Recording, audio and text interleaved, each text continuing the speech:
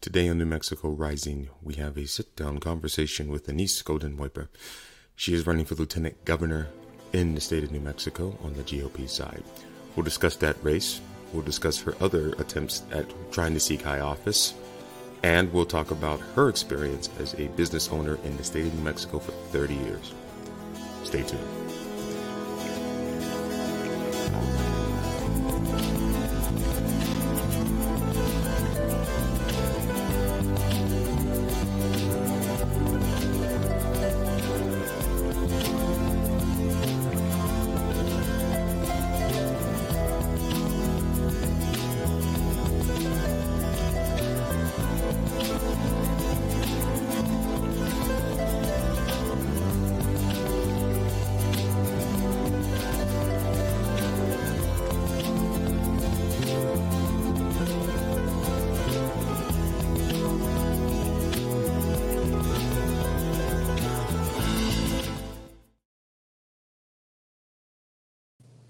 Today on New Mexico Rising, we're going to be speaking with Denise Goldenhoiper. She's a lifelong resident of New Mexico, and she established herself after a successful career in real estate. She's one of the founding principals of Liberty Star Foundation, a nonprofit whose stated mission is to educate the general public on the rights provided in the United States Constitution to protect our constitutional rights. She had a bit of an uphill battle in 2020, which led to her withdrawal from the race for the 3rd Congressional District, but she's now set her sights on becoming Lieutenant Governor in 2022. Before we get into any of that, I suppose I should ask that, how's the weather in New Mexico?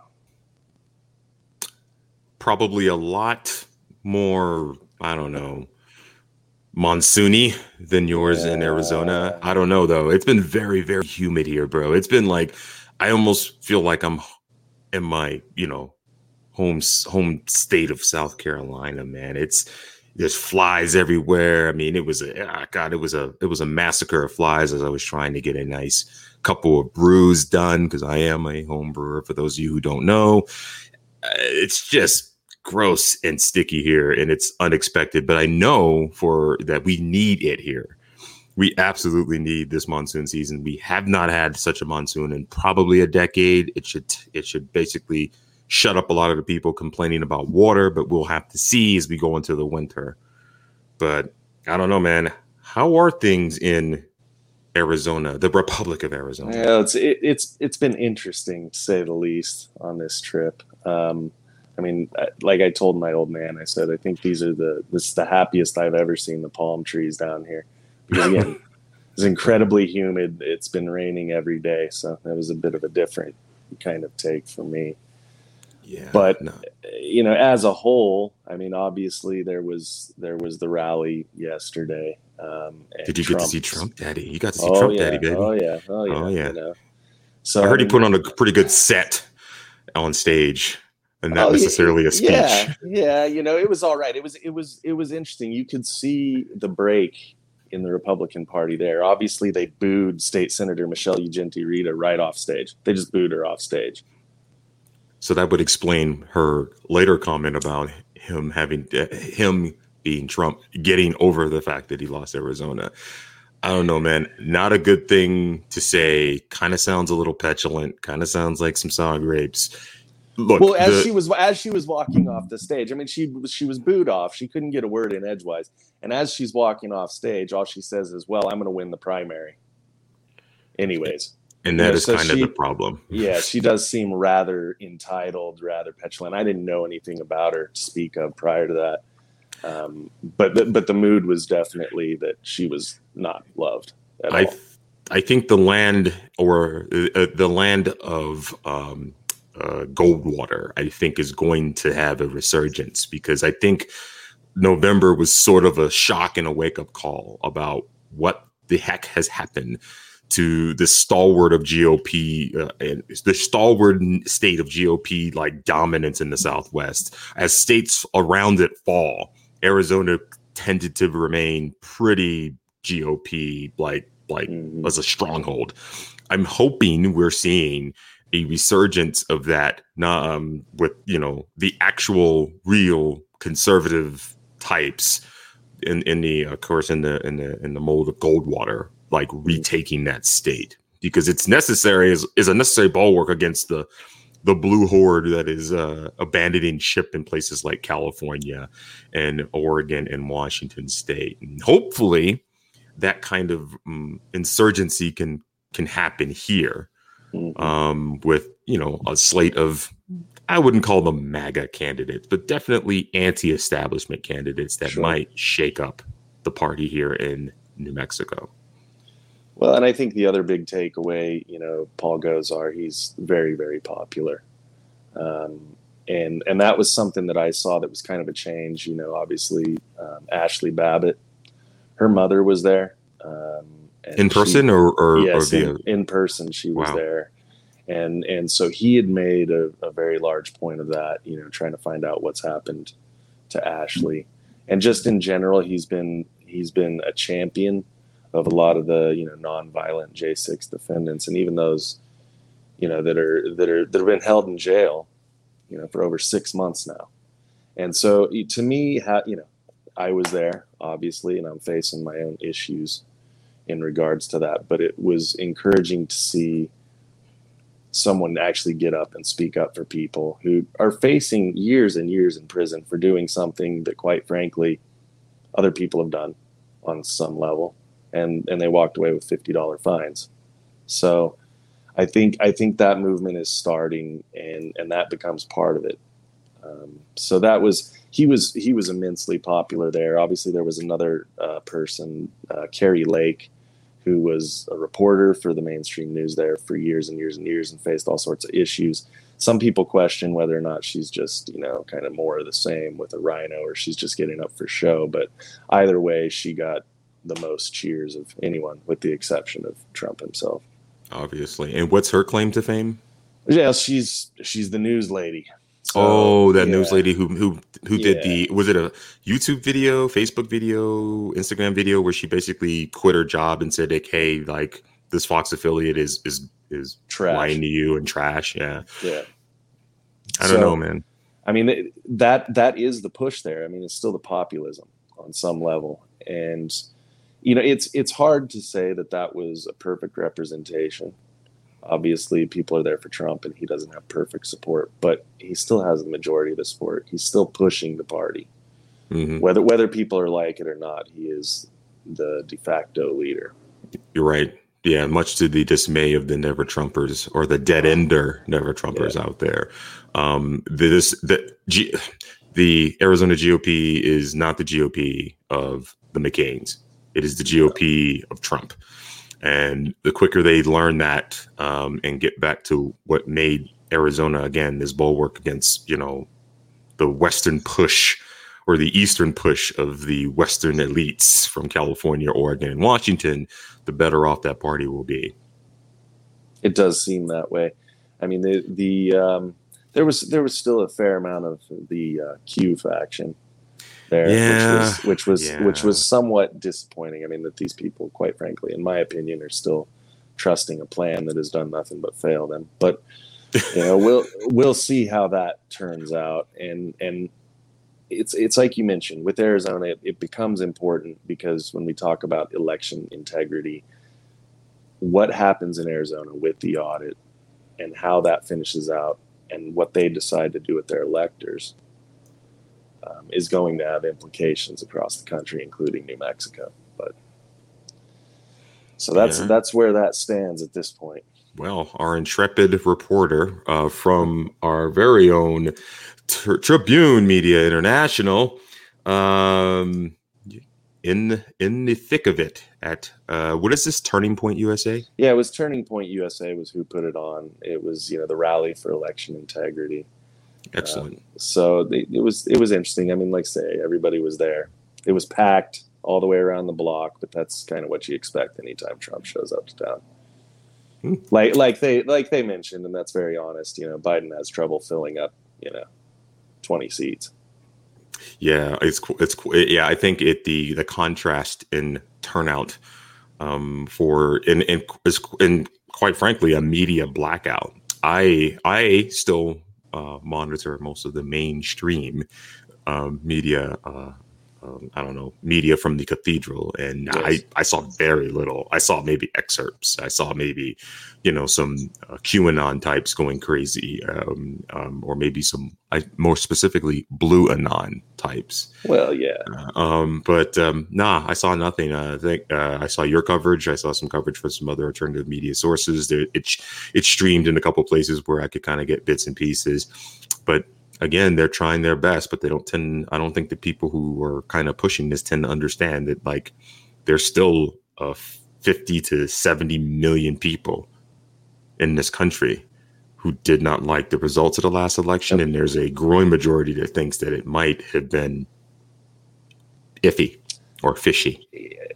I'm sorry. Denying the evidence that's come out has just become silly to me. It's just gaslighting. Yeah, I'm incredibly frustrated with the way the media has continued to push that there's no evidence.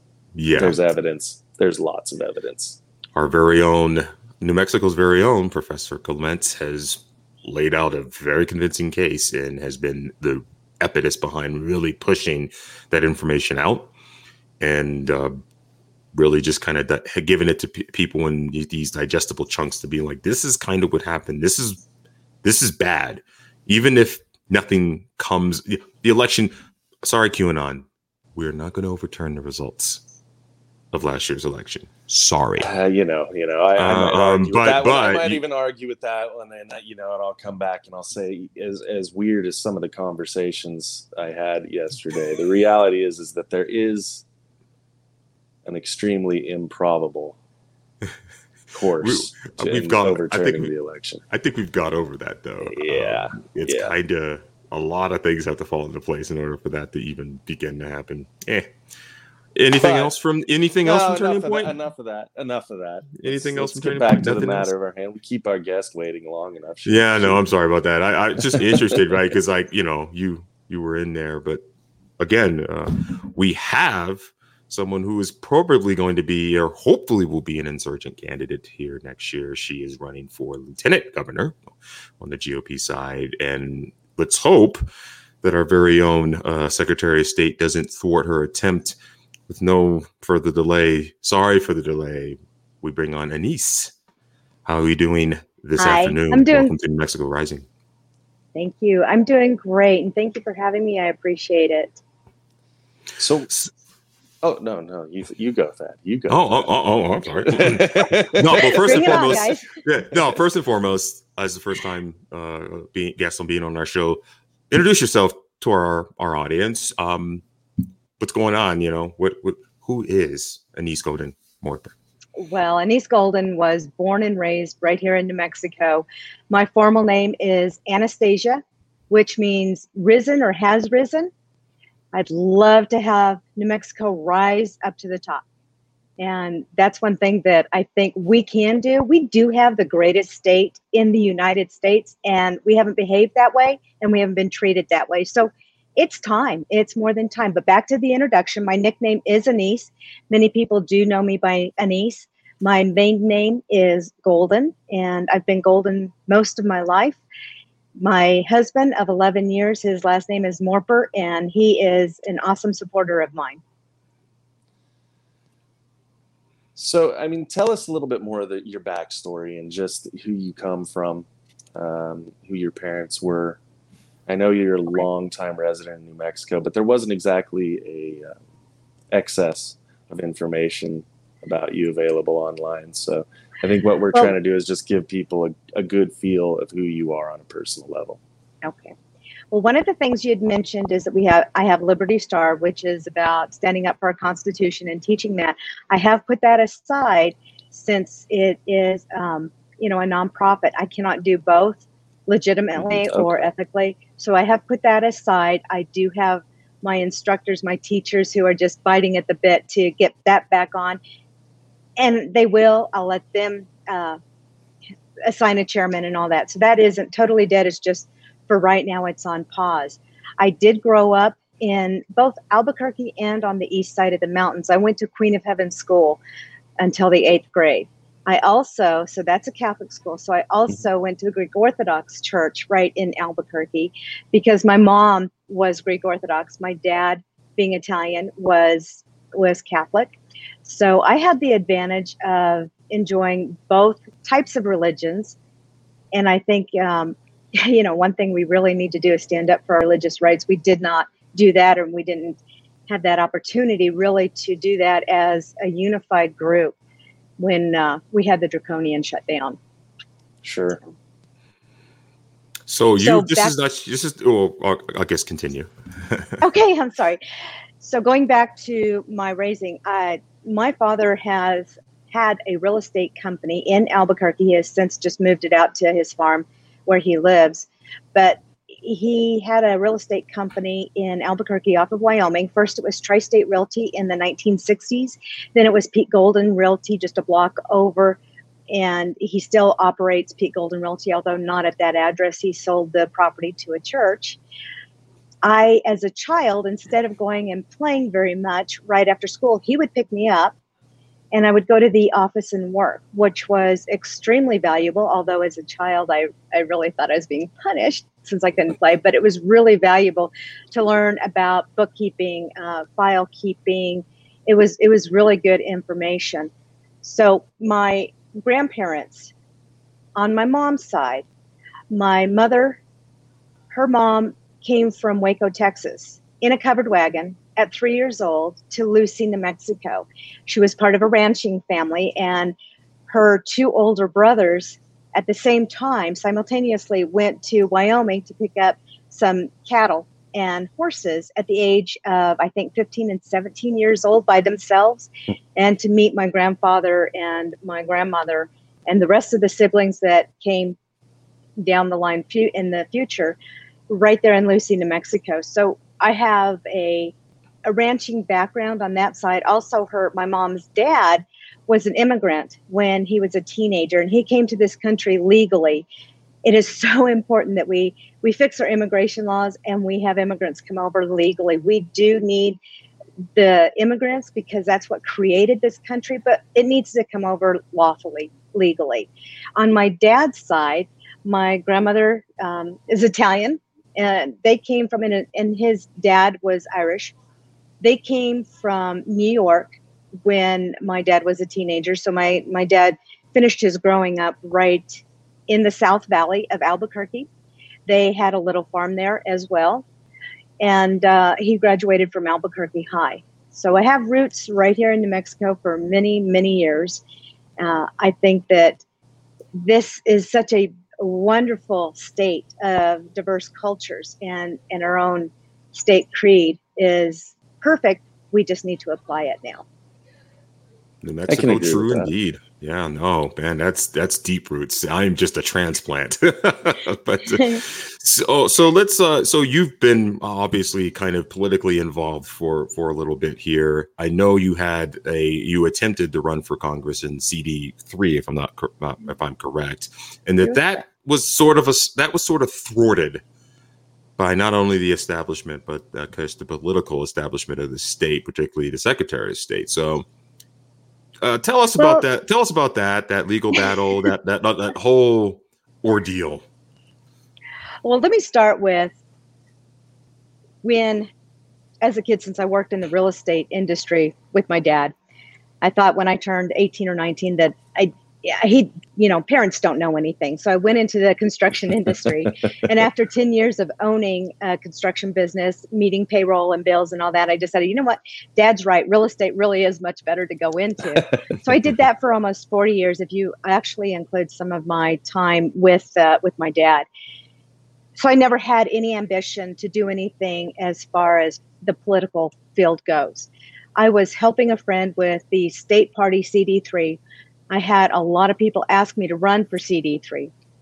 It was a position that Ben Ray Lujan was going to be vacating. I took them up on it. I obtained an amazing amount of support. I had more than double the amount of signatures required. I had collected the most amount of money of any of my competitors in the Republican field. I had turned in my signatures in February as required. In 2 days, they were qualified, and 2 days later, they were disqualified. They stated that, and I went and met them that very next morning when I got the email that they were disqualified. So I ran to Santa Fe to see, okay, what's going on? This must be a mistake. I believe it still was a mistake, but they were trying to twist it. They stated that on the headline of the petitions that I trimmed off the very, very tip, which was the headline, is basically what it was. I know I did that. I realize I did that. However, that is not in our election handbook. The header doesn't even have to be there as far as our election handbook goes. What does have to happen is you have to have all the text a certain font size. So when I click print on the blank petitions, I didn't put scale to fit because I did not want to change the size of the text because that is in our election code book. Mm-hmm. We cannot change that size. So I know that that happened. So when it was expanded out, it did hit trim the top. Again, that's not part of our election laws.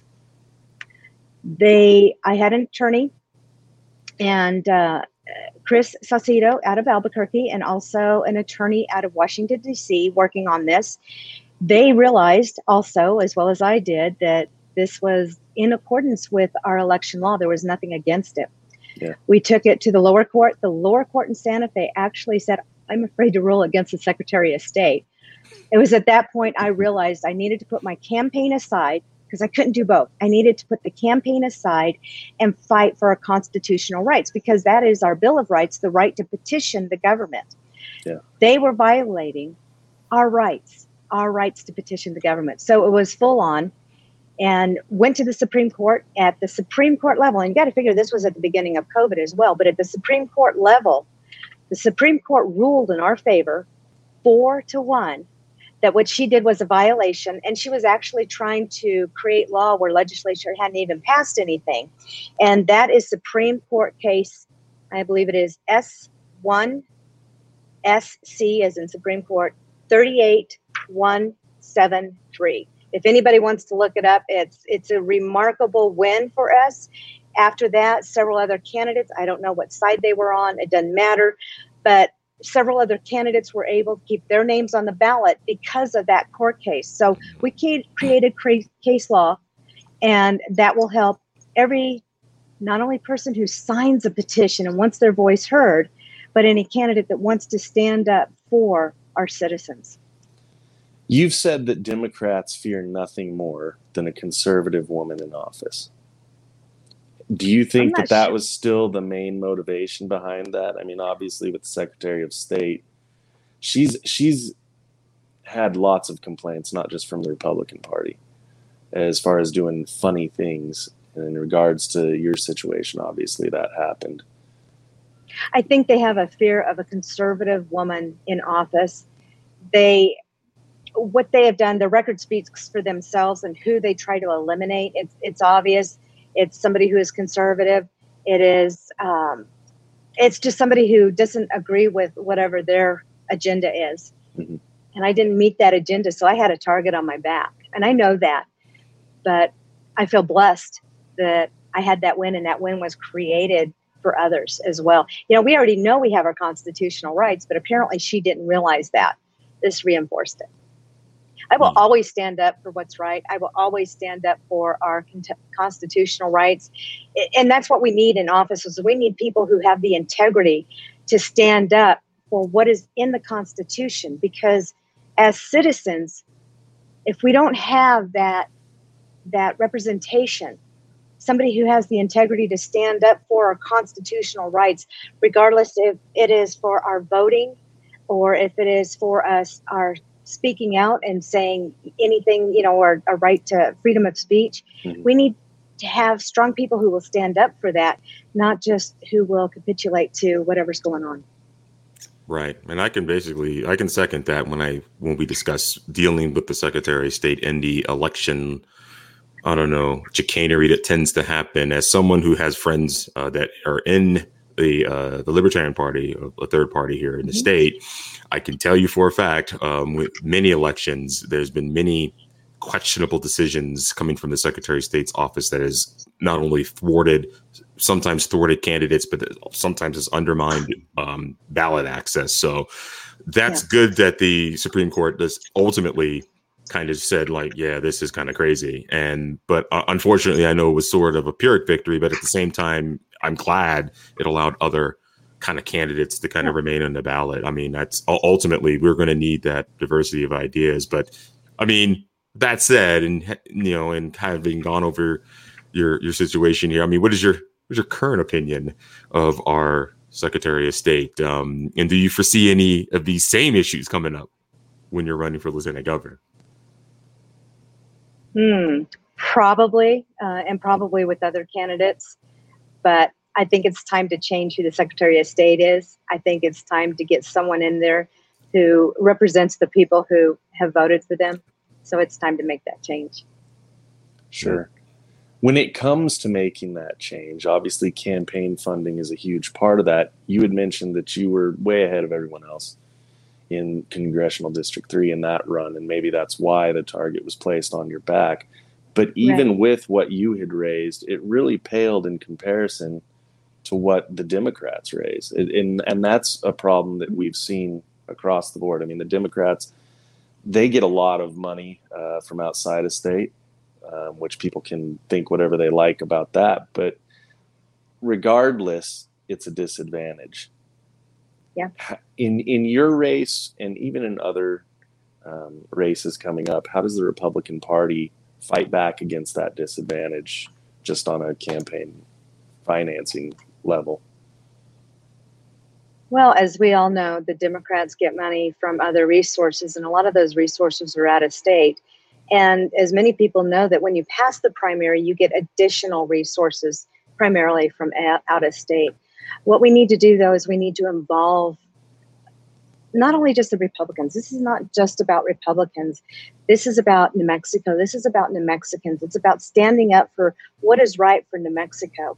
And I am a conservative, and I believe the conservative way is the best way, because that is more of the business model that business people take, is a conservative way, or else they won't be in business very long. And our government needs to be run like a business. But back to the fundraising. Fundraising is very, very valuable. And another thing that I did when I was running for CD3 and I decided to put my campaign aside, there were several people who gave me a max donation before the general and before the end of the primary because of the Secretary of State deal.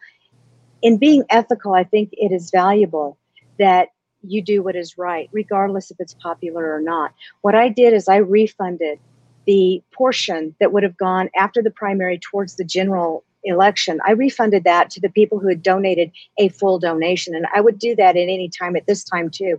It is important, though, that it shows that you're getting the confidence by getting that full donation, the full amount up front. Anything from, I have something that I'm getting ready to start that's going to be called the 2022 Challenge. And I am going to challenge 20 people to donate $20.22. And then with those 20 people, I challenge them to reach out to 20 more people to donate $20.22. And bit by bit, if we each spread out to 20 more, and those 20 go to 20 more, and those 20 go to 20 more, not only will the word get out there, but also the fundraising is much easier when you have everybody participating just a little bit. And if you can do more, awesome, do more. If you can do a max donation to my campaign, my campaign and my donor button is at www.anastasia4nm.com. That's www.anastasia4nm.com. I would appreciate any donation. And if you want to join the 2022 challenge, awesome. Let's go. Let's make changes in this state. That's what it's about. It's about making the changes in our state to benefit our citizens. And I know you didn't ask, but not many people know who the lieutenant governor is or what they even do. And according to our own New Mexico Constitution, the lieutenant governor is the liaison between the governor and the citizens. That's why I'm running for lieutenant governor, nothing else, because I want to be involved in the citizens of my great state. As I said, we have the greatest states. Who else has Wheeler Peak to the Carlsbad Caverns, farms, ranches, forests, plateaus, beautiful sunsets, and who else has Christmas on the menu all year round. Well, it's interesting you bring that up. I mean, that was, we were just about to get into that anyways, is what are your goals as lieutenant governor? You speak about being the liaison, between the governor and the people. What do you think is failing there? What are those problems, and how do you intend to improve them as lieutenant governor? We have, the lieutenant governor is also on several commissions and boards. The last one that was created was the children's cabinet that was created by a lieutenant governor many years ago. But in addition to the lieutenant governor being on these boards and commissions and the children's cabinet, what we need to have is we need to have one for our law enforcement officers, bringing in either retired and active law enforcement officers from across the state to brainstorm on how we get the best education and training for our law enforcement, LEO, how we get more funds. I want them to have the best technology that they can, the best equipment. And then I want them to have the people who can work on that technology when it breaks down, instead of having a computer or something else sitting on their desk piling up because they don't have access to somebody to fix it. And they end up using their funds, especially the sheriff's department, one particular in Quay County. They end up having these 2 or 3 computers pile up on their desk because no one in Santa Fe will get them the attention they need to fix these computers. We need to have the best computers. We need to have the technology to fix it. We need to have the people that can work on it. We have some of the greatest resources in New Mexico. I'm not just talking about oil and gas and minerals and timber. I'm talking about, we have the labs. We have our children. And if this is just really encompassing a lot of things, if we can have the greatest education, excellence in education, we can have our children not only understanding how to read a contract, whether it's to lease a property or an employment contract. Before they turn 18, they need to know this. They need to know how to balance their checking account. It may not be a checkbook anymore. That's fine. It might be something else, but they need to know how to balance that, how to save for their retirement. But they also need to be able to have different types of training, whether it is in something that has to do with, let's say, plumbing and welding and electrician and building, or on the other level where we have technology. Our children can be going to our labs, or they can be working for the state. They can be working on our border with technology included in our border patrol and in protecting our border from the criminal activity and illegal activity. So this is all encompassed. And how am I going to do that? I did hear the question. We need to start community by community. We need to start town by town, city by city, county by county. All ships rising, in a tide helps everybody. And if you raise the issues in all the communities, and you start fixing them a little bit at a time for each community, all of a sudden, New Mexico as a whole is so much better. And that's why being the liaison between the governor and the citizens is so incredibly valuable. And we need to do what we're supposed to be doing as a lieutenant governor. We need to be doing that. Each community has a little bit of different problems. And we have resources in some of our bigger communities, but our rural communities are knocked out. And we depend on those rural communities, especially the farming and ranching and our oil and gas and our minerals. And those communities also depend on those jobs. We also need to bring in other types of jobs, other types of businesses. We need to be able to look at all of the labels of anything that we pick up, whether it's, a glass case or something that we buy in New Mexico, and be able to know that that was purchased in New Mexico and it was made in New Mexico.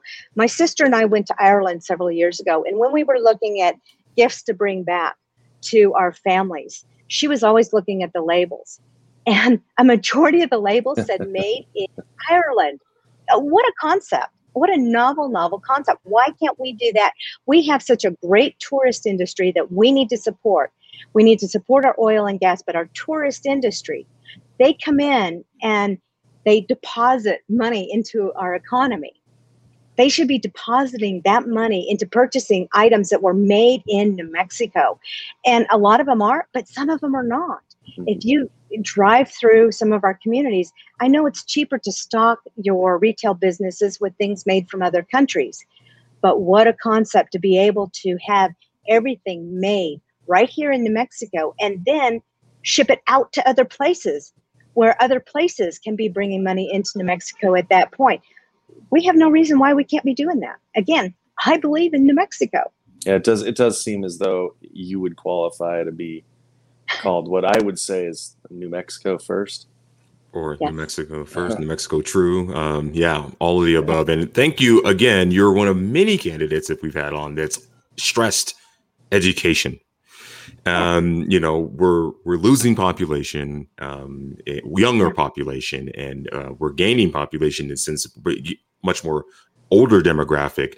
And while, you know, that's all well and good that we're kind of becoming more of a retirement destination for people in the country, we need the vibrance of the young and the youth. We need to reiterate the trades. We need to reiterate all these other things. And I am just, it's always good that there's this common theme, left or right, Democrat or Republican, about like education.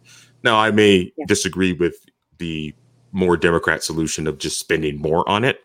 But I do understand, but everyone understands that, like, in order to keep talent here, in order to do the things you're saying, like manufacture here, make things here in New Mexico, teach people business and life skills. I mean, it's all about the education and stuff like that. But New Mexico, and you mentioned some. I'm sorry. Go ahead. You mentioned something about our education. I was blessed to have both private education and public education. I was blessed with that.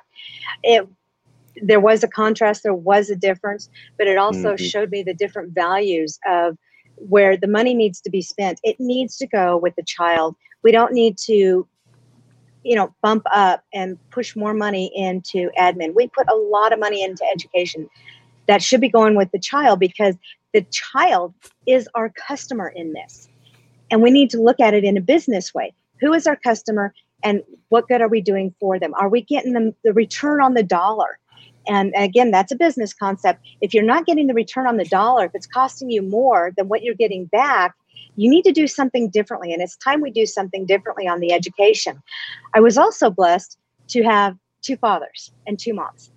My dad, of course, was a sheriff of, and you may have already looked this up, he was a sheriff of Torrance County. So I'm the daughter of, the sister of, the stepmom of, and the aunt of everybody, several people that are in law enforcement. So LEO is very important to me. My stepdad was in the Bataan March in World War II. He was a veteran. I value our veterans. And one of the things we also need to do, in addition to keeping our youth here and having them expand New Mexico and have them helping us grow and better New Mexico, we need to keep our veterans here.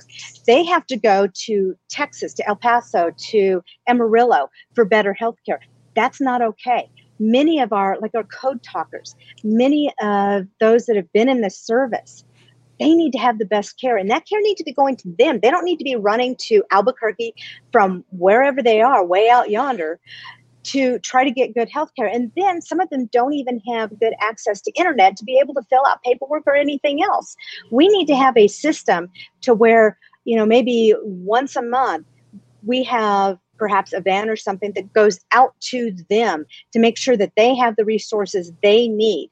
And they will contribute to the society. Our veterans are very good at standing up for what is right and standing up and participating in our communities. So we need to retain them as well. Yeah. I think going back to the idea of you being the liaison between the people, it becomes important in a lot of people's minds that, obviously the Republican Party put up a decent fight for the governorship. Assuming the Republicans find a candidate that can win that race, which it's a long shot right now, in my estimation. But what would that mean as far as that relationship and back to the people in your mind? Well, the gubernatorial race is run independently of anybody running for lieutenant governor. So they're very independent until the primary and the day after the primary. The day after the primary, what happens is whoever the citizens have chosen for their gubernatorial candidate, and likewise for lieutenant gubernatorial candidate. They team up together then at that point to go against the Democrat machine. We need help. We need everybody to participate. You know, when Trump was running, everybody thought we have a hero. We have somebody who is going to take care of and fix everything. And we lost people from participating. They just assumed it would be, okay, it'll be fixed. He'll get back in, whatever. But we cannot lose people from participating. Many people worked very hard, knocking door to door, getting information out. But some of the people didn't. And if those people are disappointed in the way the election turned out or the way the CD1 election turned out, help us. Get involved. We need volunteers. We need donations. We need you to jump in. Join my team. Join us in making a change for New Mexico, because that's what this is about. And who's going to be the governor? It doesn't matter to me, because I work for the people. I don't work for the governor. And I believe we have some great candidates. I kind of disagree with you. I'm sorry, but I think we have a good chance, because we have such good candidates. And when we get it narrowed down, I think we're going to have an awesome team. And I look forward to being the lieutenant governor and busting my buns for New Mexico. You know, my children are grown. I don't have to take care of children right now. I can dedicate, my husband's taking care of our business. I can dedicate this time to our state and be loyal to our state to get it fixed. You know, I'm also, when you're a little bit older, you're pretty much set in your ways of what's right, what's ethical. You don't worry about not doing what's popular. Yeah. I don't have to do what's popular. But when I look in the mirror and when I pass on someday, I want my kids, my grandkids, my neighbors' kids to say, she did what was right. She stood up for our constitutional rights. She had the integrity to stand for what is in our Constitution for the people. And that's where I feel like I'm very strong. So with a lot of New Mexicans, I think it's very important. Delta cases are now rising, which we can debate the reality of that and probably get kicked off of every platform that we broadcast to. But what do you think New Mexicans ought to do? You talk about constitutional rights. How do these public health orders relate to those constitutional rights? And should they be imposed again? And let's say the governor decides that, you know, she wants to shut down the state again. What should the New Mexican response be? No. I think that's Just pretty simple. Yeah, no. Clear and concise. Tell me what the test is for the DELTA strain. What's the test? What are we going to use? The tests are garbage. Wait, what is the criteria? What is the criteria? What are the cycle thresholds? What are the? No, there's tons of questions before we go down this road again. That's a great question. What's the test? And more, right. and to roll into that, what's the gate? What's the criteria? When are we not under threat of reimposition of these health orders? When is done? When have we won against the pandemic? When have we done all these things? I think. I assume then if you were in the governor or lieutenant governor's shoes now, you wouldn't have imposed as draconian public health orders as we've been dealing with for the past 15 months. Not at all. I just like anybody else, I may have had a knee-jerk reaction the first month, but I think I'd have done a whole lot more research on this. I would have involved more people in virology who know what's going on and know what's not going on. I also think that there have been plenty of other health professionals that are opposed to what has been enforced and pushed down our throats, and we're not listening to them, or some people are not listening to them. You need to listen to all of them. You need to listen to the whole story, the whole thing, not just bits and pieces. It's valuable to get the whole story. I am against forcing the vaccine. I am against forcing businesses to close. You know, that's part of our dignity. That's part of our pride. And we need to restore our dignity and our pride. And one of those is having a business and feeling like you can put a roof over your head and you can provide for your family. I mean, that's just part of New Mexico. That's down to our heart. That's not Democrat. That's not Republican. That's not Libertarian. That's not independent. Having pride in what you do and being able to provide for your children and your family at whatever level, even your grandparents, that gives you a sense of pride and dignity. And that's one of the things that this draconian measure did, is it stripped away the pride from people, and it stripped away their way to provide an income and put food on the table. And then, you know, it doesn't makes sense to me that we shut down small businesses, but not big box stores. And we all know this. This is an echo chamber on that. We all know that that was just so incredibly wrong, because the virus does not hang out at small businesses and not at the big box stores. We should have had all of our restaurants open. You know, being in real estate, I was, you know, one of the ones that was, you know, the required or the necessary businesses that could go on. I tell you what, every business is necessary. Every business is important, or it wouldn't be in business. You cannot pick and choose because of your own selection that this restaurant can stay open, this one can stay closed. This business can stay open, this one has to close. It's like, no. We need to be equal to all of them. It needs to be free to all of them. And let the people decide who they're going to visit. If they're going to visit one store or one restaurant or over another, good for them. You know, each owner, each business owner has their own individual constitutional rights as well. We seem to separate, you know, the businesses from the citizens, but we're all citizens. And that would have never happened under my watch at all. It was just wrong to pick and choose. I think that's part of the problem, is that we recognize the problems, but as this moves forward, you know, I think it could be argued that with the current leadership that we are going to see those things reimposed. And it's easy to say, well, what's the answer to that? And you say no, which is, in my opinion, the right answer. But no, in that situation, when you're dealing with the legal implications, that's a pretty hard thing to do. I mean, so what would you do, considering how you feel about the Constitution and how it applies to these situations? Is it time for mass civil disobedience? I mean, obviously we've seen it in France as they've tried forcing the vaccine on people there. There were huge protests Italy, in London yesterday. And France and London, well, particularly Great Britain in particular. We've seen it. I mean, we're seeing it. And I mean, part of the unrest in Cuba was really not lack of access to vaccines. It's actually finally, after a year of draconian imposition of these health orders globally, it's the breakdown in international trade. It's the inability to get products. It's people not being able to get stuff. I've seen it in South Africa. A lot of that isn't just unrest because of racial tensions. It's really a year of this. So I fear that any additional imposition of that stuff will turn things here kind of dicey. Right. And that's a national policy issue. That's an issue of national importance and stuff like that. I mean, let's talk about that for 1 second. I mean, as a lieutenant governor, let's say you win, and let's hope you win. Right. Thank you.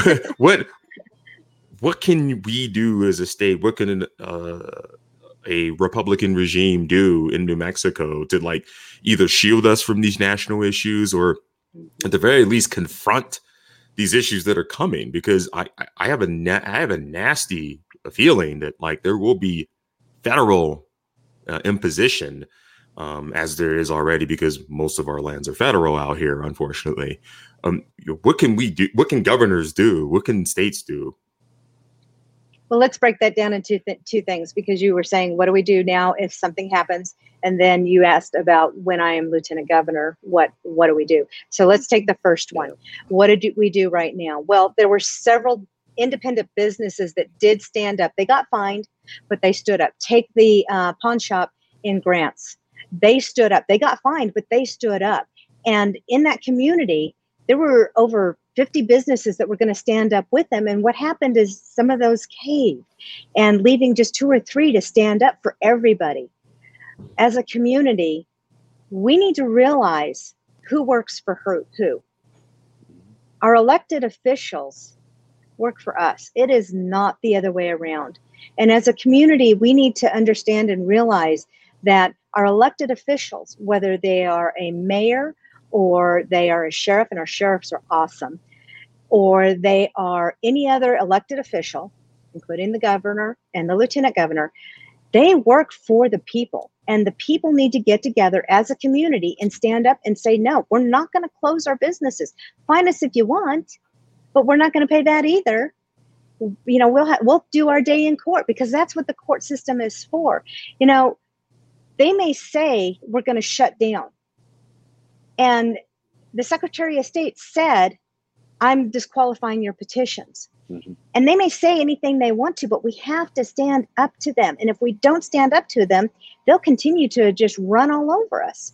But that's not the way our system works. Our system works to where they work for us.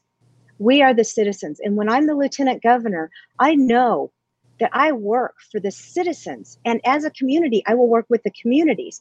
Now, also as a lieutenant governor, I think it is valuable that I listen to the communities and what they want. And as long as it is in line with our Constitution, our United States Constitution, I will stand up for what is right.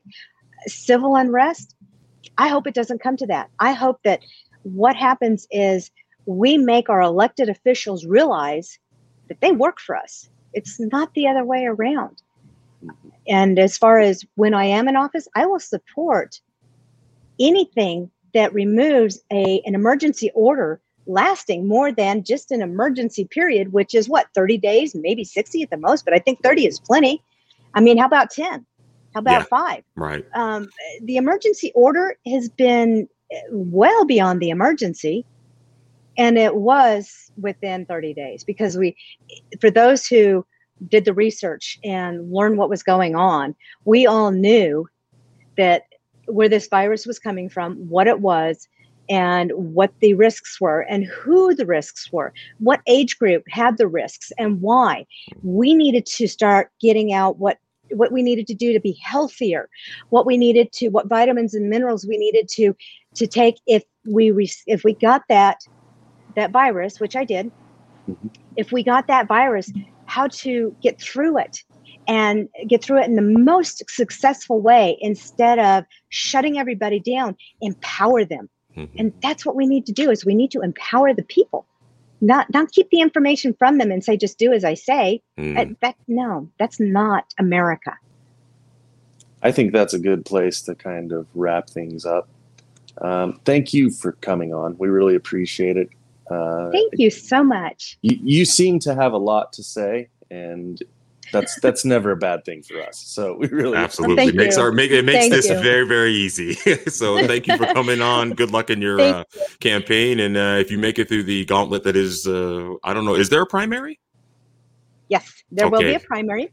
And just to say it one more time, and if you won't mind posting this, my website is www.anastasiafornewmexico.com. That's www.ANASTACIAFORNM.com. Anastasia stands for Rising. Let's help New Mexico rise. Anise, my nickname, is in Bizcochitos. Let's celebrate after we have had New Mexico rise with the Bizcochitos. Thank you very much for your time. Thank you. Thank you. Well, there you have it. That was nice. That was pleasant. Yeah. So, and also, may I make a comment on the fact that your camera looks amazing? It's not your studio camera. I don't know what to say about that studio camera. It's like when I bought it, it seemed to work fine, but the quality seems to have definitely gone down. So I probably do need to do something about that. So let's help Sean replace his camera, ladies and gentlemen, by shameless plug, ladies and gentlemen. The Orb. Thad's shiny box thing. You can get this on Amazon.com. You help the show out by helping me out, because together, maybe, just maybe, we can get Sean a camera that actually looks like this. Well, I appreciate it, Mr. Preston, as usual. All right. Yeah, we all help each other out. You help me, I help you. What's Baca doing, though? Producer Baca, who do we have next week, sir? Good afternoon, everyone. Thank you for coming in. It's Paul. Forgive me if I mispronounce it. I'm not sure. You haven't talked to him. Paul Guessing or Jessing? Do you gentlemen know? Guessing. I think it's guessing. That's how It's Paul guessing. Guessing. August 1st, 1 p.m. this next Sunday. Paul Guessing will be on, and we'll talk about all manner of cool stuff like we always do, right? Definitely. Yeah, he's good guess. Good Stuff guess. and No Paul, and been in the trenches with him, and it'll be a good opportunity to see what the Rio Grande Foundation is up to give us the good, the bad, and the ugly of what's going on here in New Mexico. So yeah, Paul Guessing next week. And with that said, man, Thanks everybody for watching. All the normal things: like, share, subscribe. We appreciate the podcast will be up here in about 24 hours. So definitely go to Spotify, iTunes, Google Podcasts if you want to just listen to our dulcet tones. So Yeah, and don't forget, go get your hands on one of Thad's glowy box thingies. That they're pretty awesome. I'm gonna show you next time. I'll bring mine out. It's cool. It's neat. All the kids want one. All the bald old men want one. All right. All right, gentlemen. Good afternoon, everyone.